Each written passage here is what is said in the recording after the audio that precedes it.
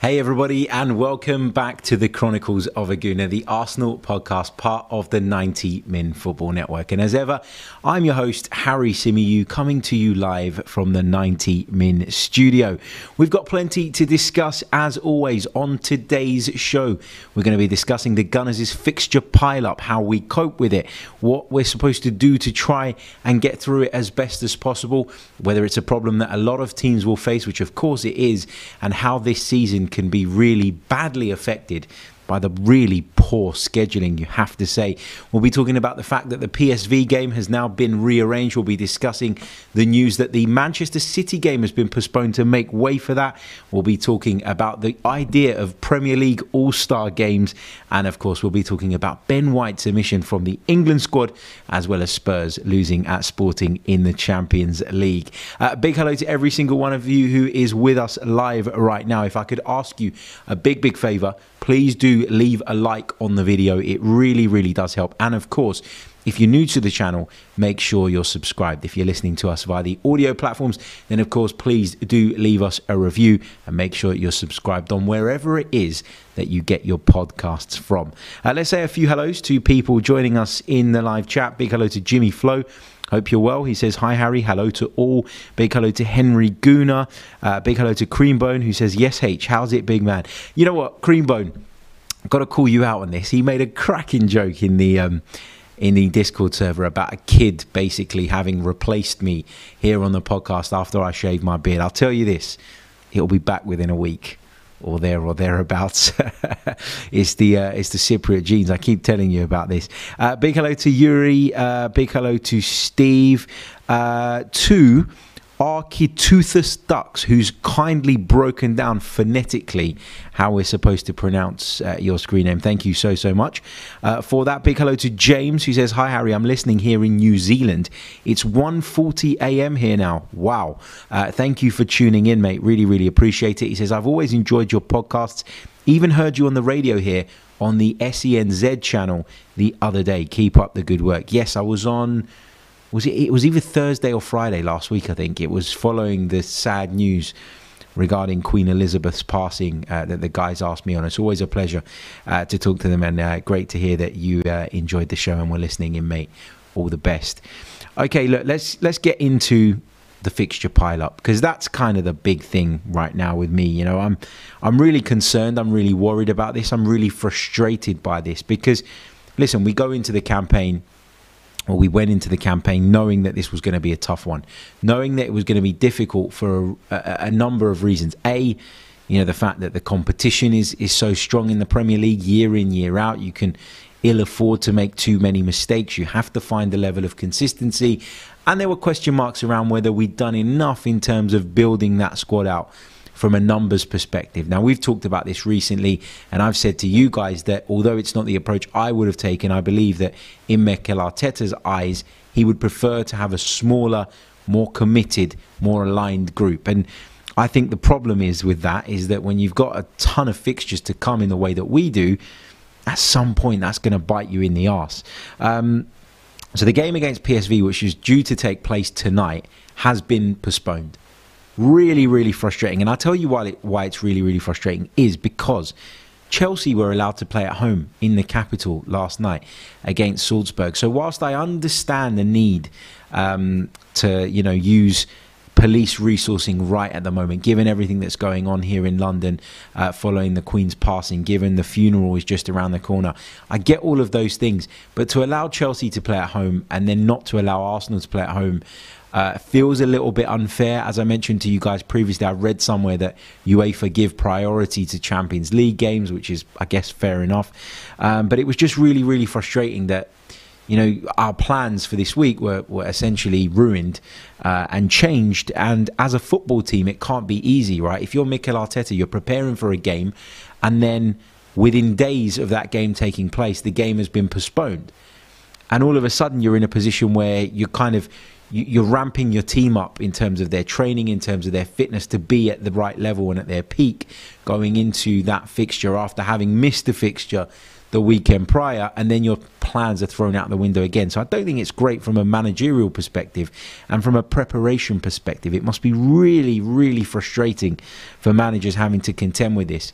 And the big question was, when the PSV game was announced as being postponed, was when are we going to play it? When are we going to fit it in? Because looking at the schedule, you couldn't see a clear gap until at least January, where it seemed feasible to put that game in. And obviously, the decision has been taken to put it into October, which is already a crazy hectic month for us. And as a consequence, postpone the game that was due to take place on that Wednesday night between Arsenal and Manchester City. So that one's been pushed back. And I don't really know if that's a good or bad thing, the Man City game being pushed back. I guess for me, I've talked a lot about momentum this season. And I think the start that we've had in terms of the fixtures that we've sort of been given, you know, it's allowed us to build momentum. It's allowed us to get results and to build that confidence and to get ourselves in a headspace where things are looking great. And I think that's played a big part in the mood around the club, in the vibe around the club,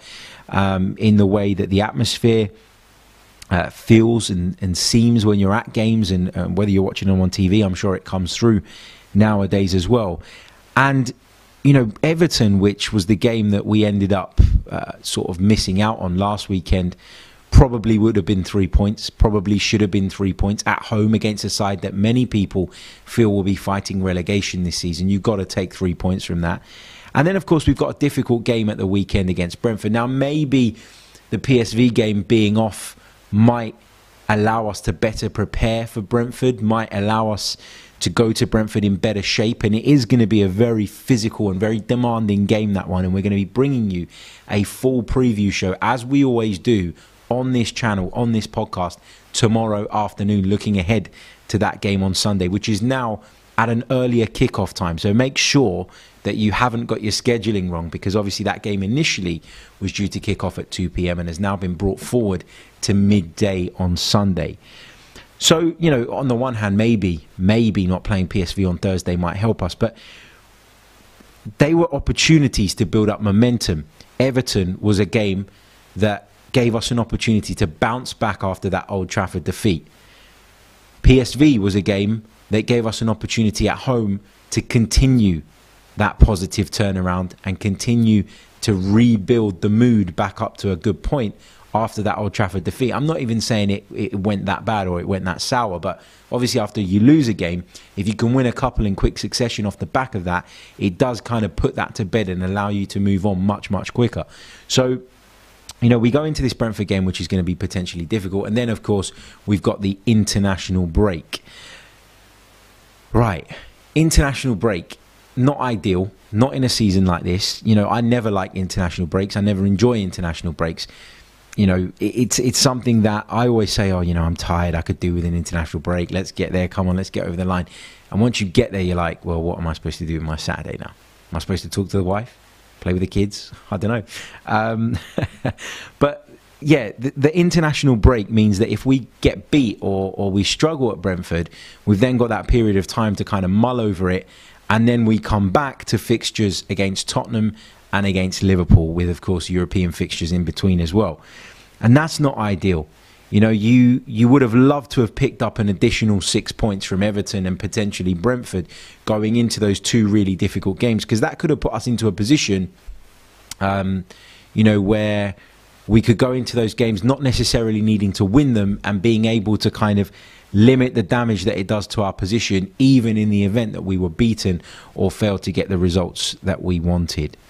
So, yeah, I don't like the way it's worked out in terms of momentum. I don't like the way it's turned out in terms of giving us the opportunity to put to bed what happened at Old Trafford and move forward. So it is a big frustration of mine. I understand that it's out of our hands, and I understand that there is, you know, a bigger thing going on right now, particularly in London, that is impacting on all of this. I just find it frustrating that some games are allowed to go on, others are not.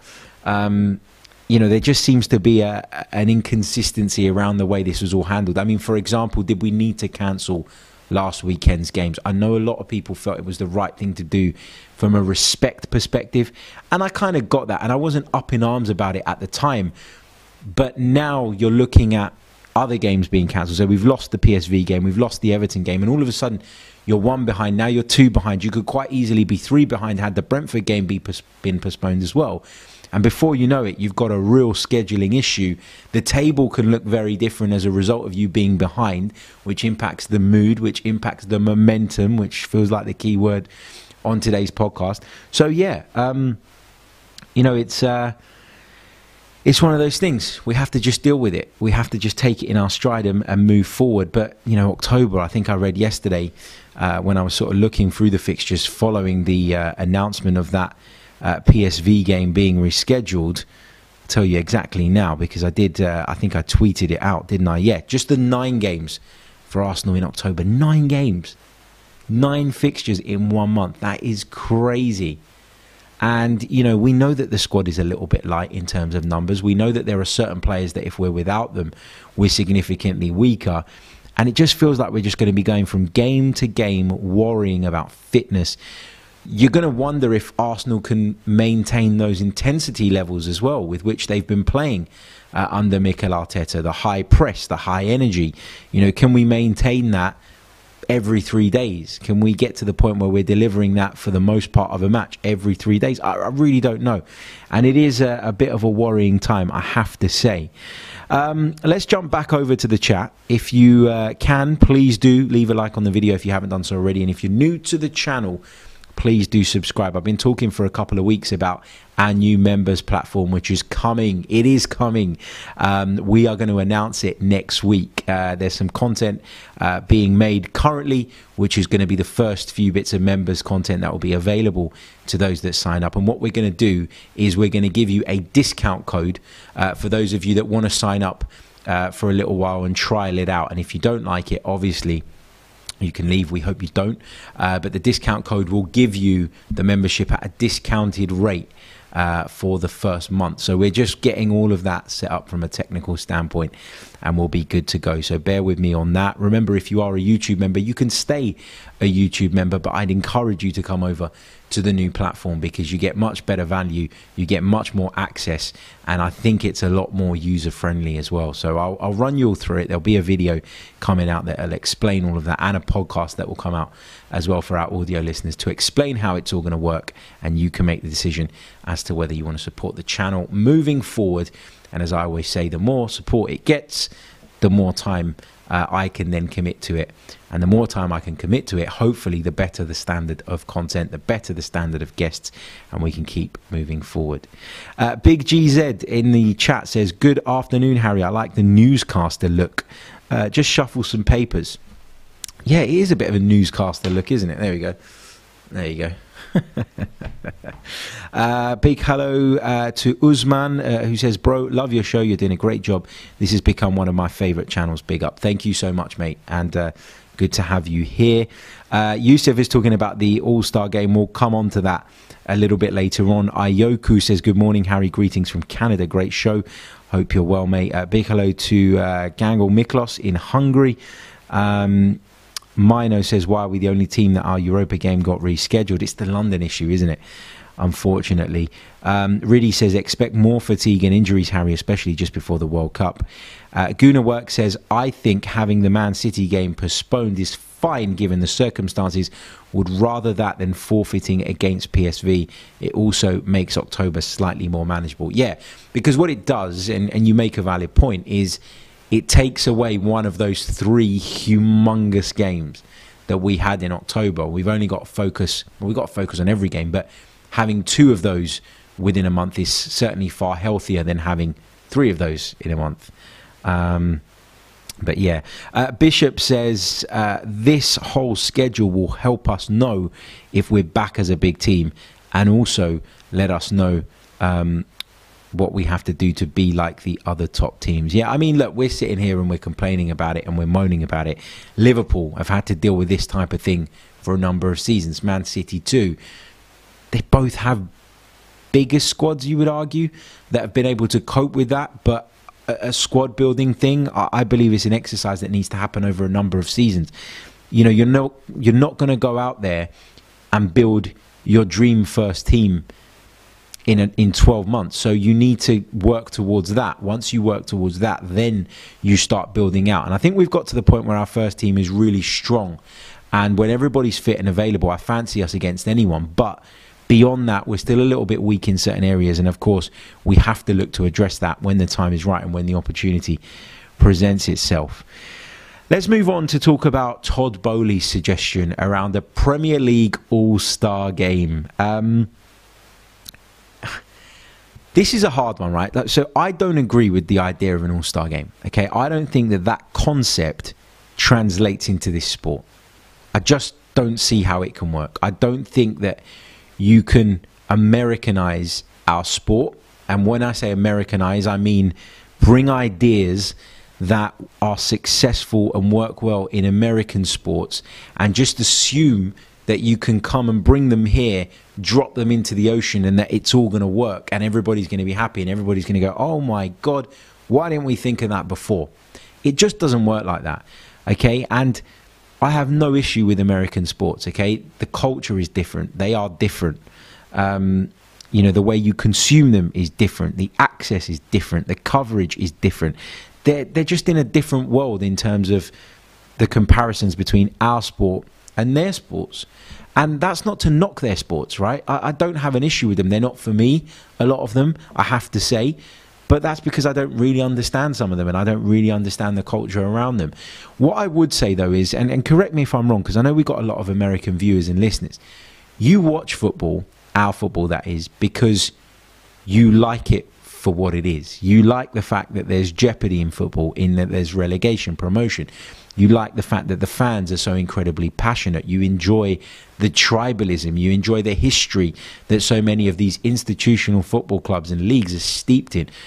That is what attracts people to our sport from all over the globe and all over the world.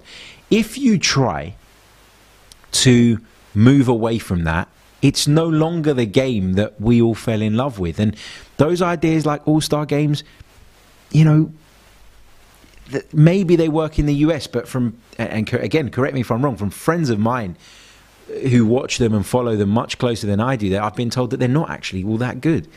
It's just an exhibition match, an opportunity for people to sort of make lots of money off the back of it. And Todd Boehly suggested that this is something that could be done to generate money and help with the footballing pyramid, i.e. the clubs that are further down the footballing pyramid who do struggle to pay their players, who do struggle to operate. Let me be straight with you. If you think that an all-star game between Premier League players, you know, involving Premier League players from a multitude of clubs, is going to generate money that will genuinely filter down to the rest of the football pyramid, you're living in cloud cuckoo land. Okay, the Premier League brings in ridiculous sums of money, and it's still never stopped some of our most historical and oldest football clubs further down the pyramid going out of business. Nobody stepped in, nobody saved them. Okay, so if you think that this is a good idea on the premise that the money generated is going to help fund football further down the line, then forget it. It's not going to happen.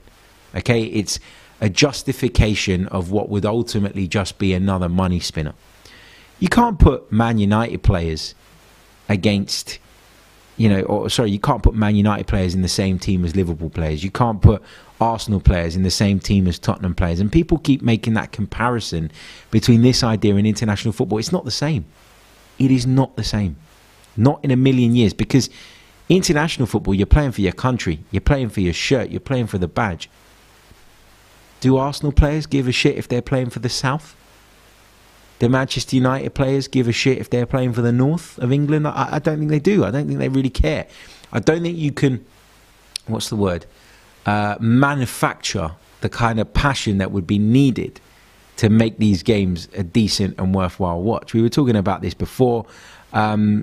You know, could you do League All-Star 11? So could you do the Premier League All-Star 11 against the Serie A All-Star 11, the La Liga All-Star 11, the Bundesliga All-Star 11? Maybe.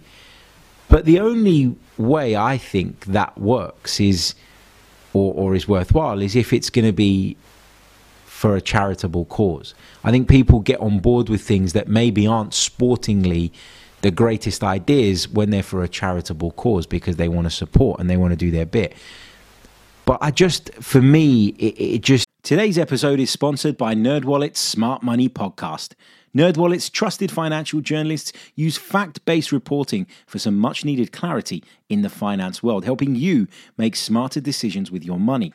The nerds have helped me get smarter about things like planning for my tax bills so I don't dread April every year, producing a balanced budget, not just for football, and saving on travel because spending less on airfares means more money for an extra night and maybe a fancy dinner too. Listen to NerdWallet's Smart Money Podcast on your favorite podcast app. Future you will thank you.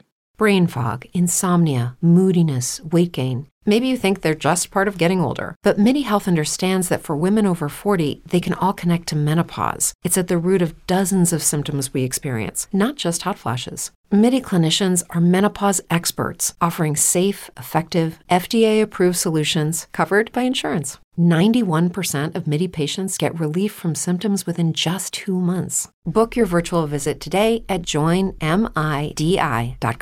I don't know. It's not something that, as I keep saying, translates into this sport. It goes against so much of what this sport is built on.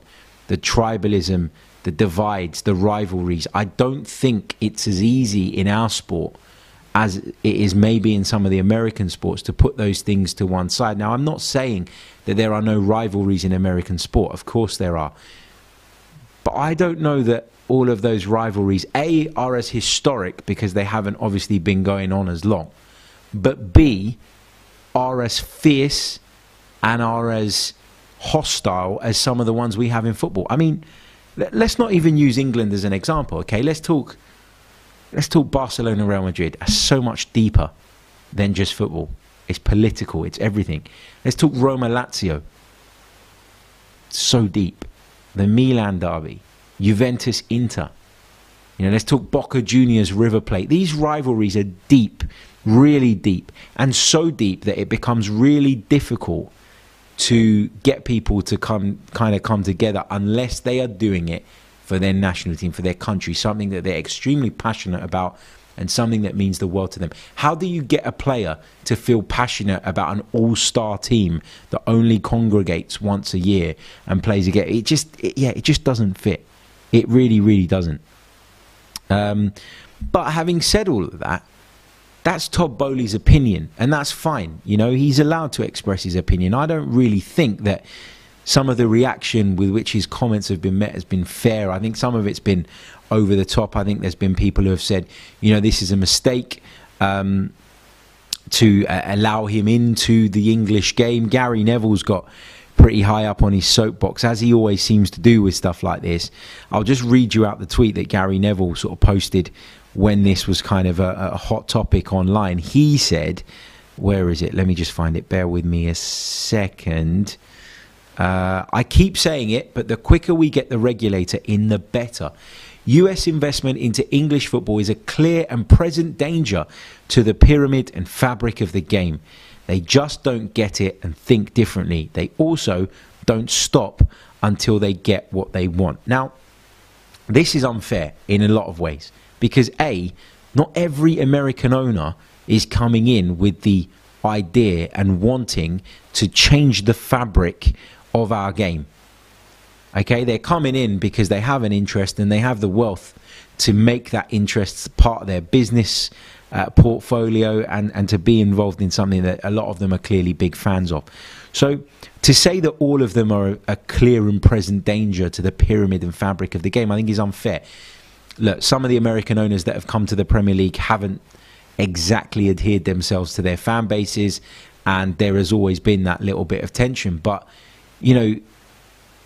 it was only a few months ago that people were talking about Newcastle's owners being a clear and present danger to the fabric of the game, as Gary Neville would put it. They're not American.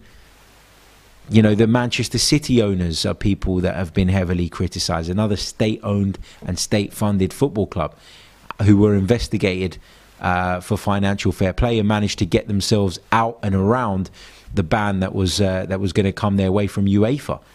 But they don't have American owners. So any owners with a bad intention or the wrong intention are a problem. It doesn't matter where they come from, where they originate from. And that's the part of Gary Neville's statement, tweet, whatever you want to call it, that I didn't really like.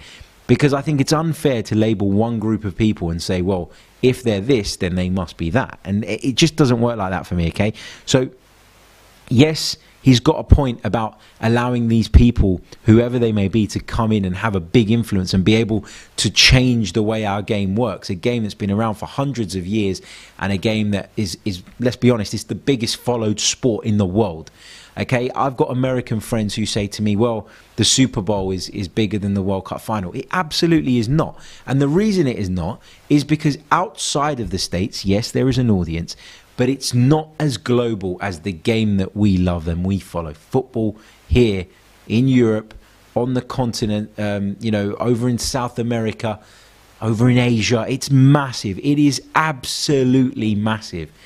And so, the reason it's got there, the reason it is that big is because it's done the right way. It has been done the right way for a long time. And people don't want to change that. Well, if it's not broke, don't fix it. And so people are understandably defensive of it. But yeah, just these ideas, they don't translate. Stop trying to force them on us.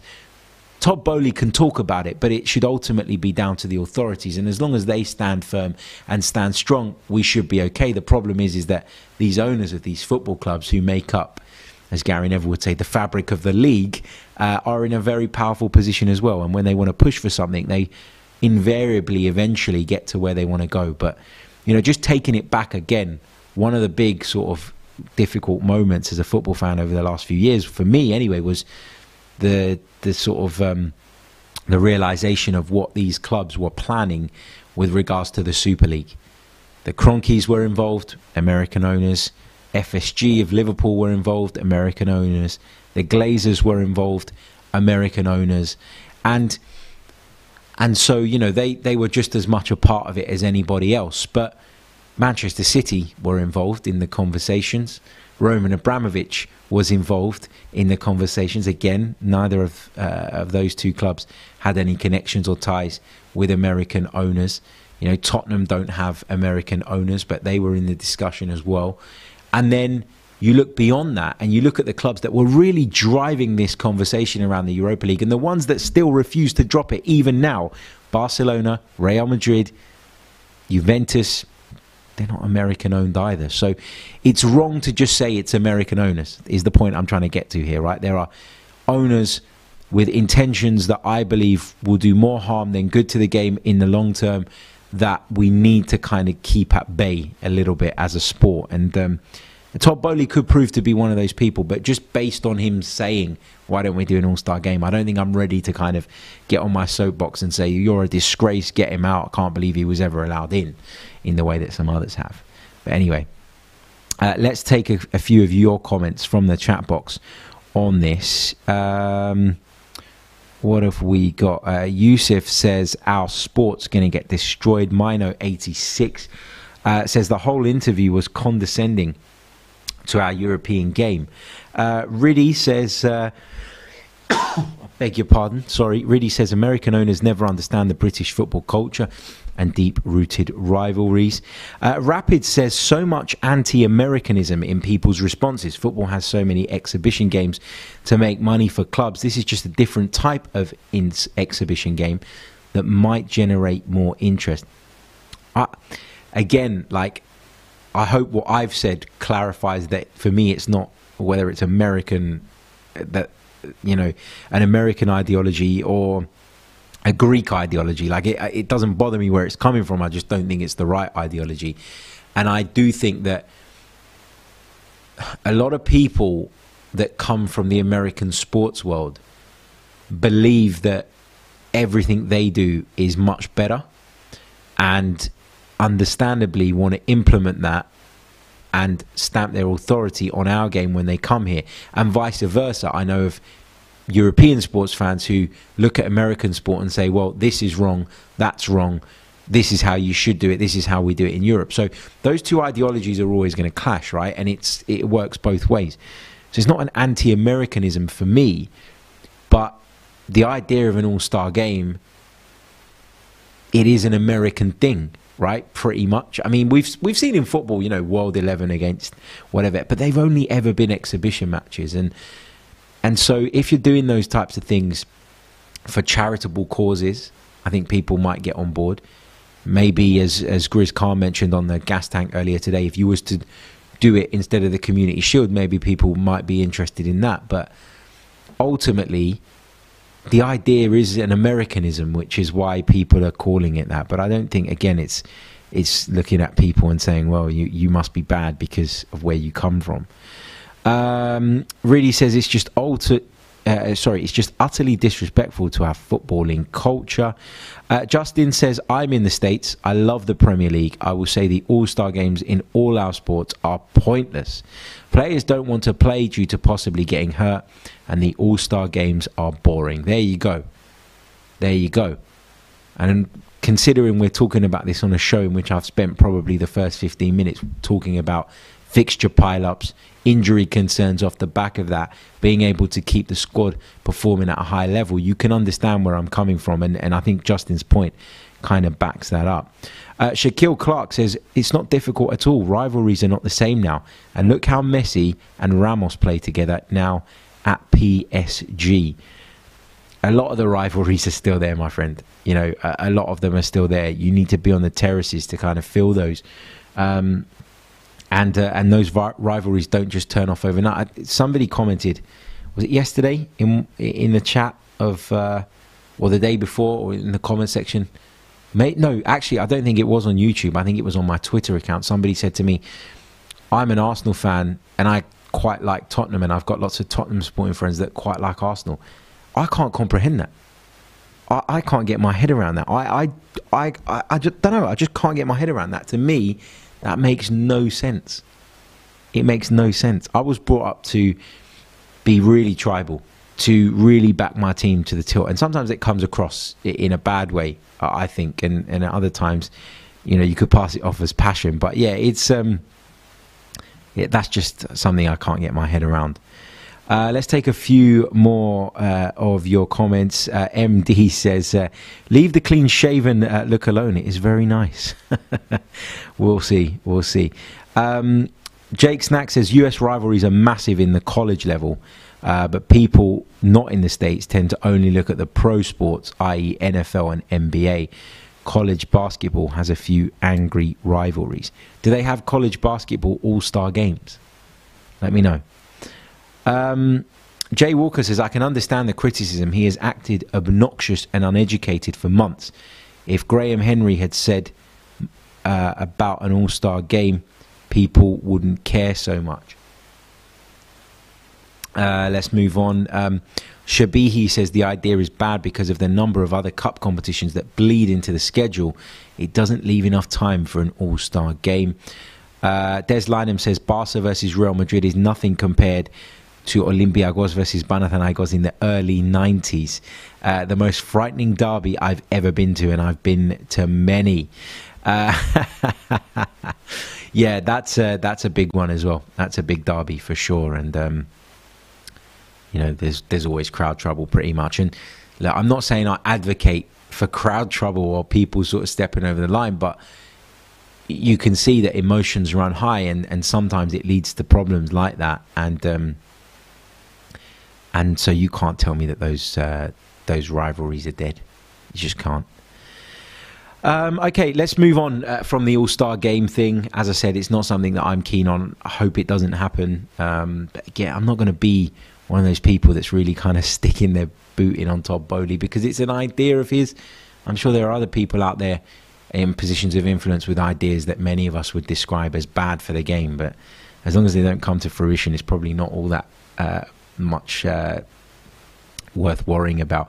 Let's quickly touch on the England squad that was just announced a little while ago. Ben White has been left out, and instead Eric Dyer and Harry Maguire are in.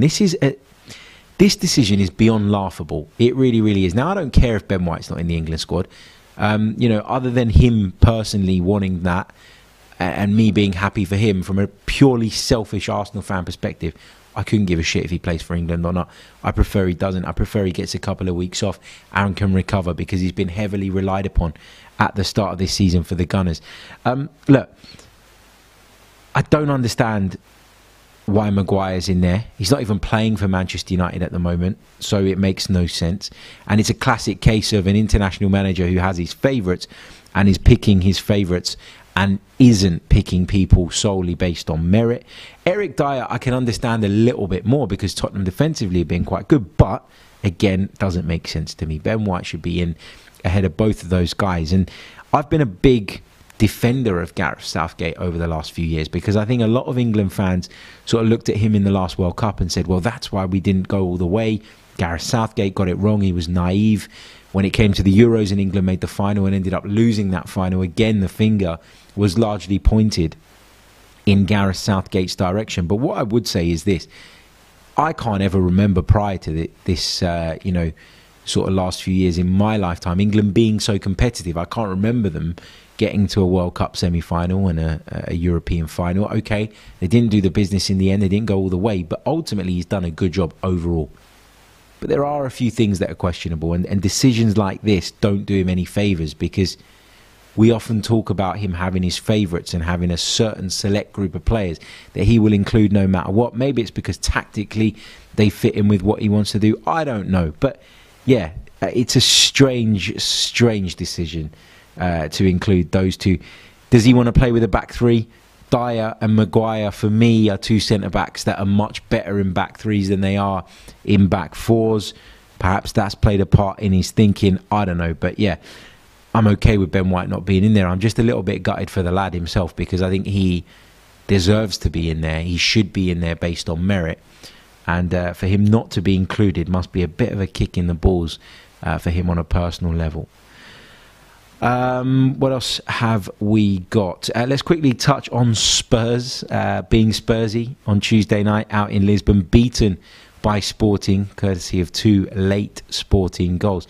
I remember watching that game and thinking Spurs have been bad again, and not for the first time this season. They've been really, really poor in a number of games, and they just seem to get away with it. They seem to get by and get a result off the back of a moment of individual brilliance, maybe here, there. In Sporting, they were really poor, I thought. They really struggled. I thought they were finding it difficult to break Sporting down, and I thought that Sporting, had a few moments, particularly Marcus Edwards, who used to play for Spurs, where they threatened themselves. But as the game got towards the back end, you started to think, well, this is going to fizzle out. Spurs are going to pick up a respectable point away from home in the Champions League, and off they go. And then they collapsed, and it was very Spursy. And Antonio Conte has been incredibly critical of his players and of some individuals as well in the sort of fallout from this defeat. And yeah, it's interesting because I've been on the 90 Min show, all season so far, and every time I've spoken about Spurs, I've been honest in my assessment in that I don't think they've played very well. Now, the results they've picked up are largely positive, but in terms of the level of performances, it's just not been there. So whenever I say that, I get obviously a barrage of criticism. How can you, an Arsenal fan, be expected to speak objectively about Spurs? I'm genuinely giving you my opinion and my thoughts on where I think they're at. The performances are not there. The results have been there, but that's not sustainable, right? And it's why, even though we lost at Old Trafford in our last Premier League outing, I'm still not doom and gloom. I'm still confident because in terms of our performances, they are there. They're at a really, really high level. And if we continue to perform at a really, really high level, there will be games where it doesn't go our way, and there will be games where we don't get the result that we want. But ultimately, more often than not, if we continue to perform at a level that high, there's no reason why we can't continue moving forward, and we should win more games than we don't, and it's as simple as that. So good to see Spurs lose, obviously. Good to see Chelsea held as well in the Champions League at home to Salzburg. Chelsea's situation in that group is pretty concerning, isn't it, from a Chelsea perspective? But yeah, time of change there, isn't it, with of course Graham Potter going in. Look, I think I'm going to leave it there. Just a brief episode today. Just wanted to bring you guys up to speed with my thoughts on some of the matters discussed, the postponements, the fixture pile-up that is coming off the back of that, the idea of all-star games, the fact that Ben White's been left out of the England squad, and of course Spurs being Spursy. It is my little girl's birthday tonight, so I'm not going to be online doing anything. Not going to do a stream. I'm going to go home, spend some time with the family very, very shortly. But I will be back tomorrow, and I'll be bringing you the preview after we've heard from Mikel Arteta, of course, of Arsenal's trip to Brentford on Sunday in the Premier League game. In the Premier League, I beg your pardon. Arsenal back in Premier League action. Huge game. Opportunity to get back to winning ways, hopefully, and continue our real positive start to the season.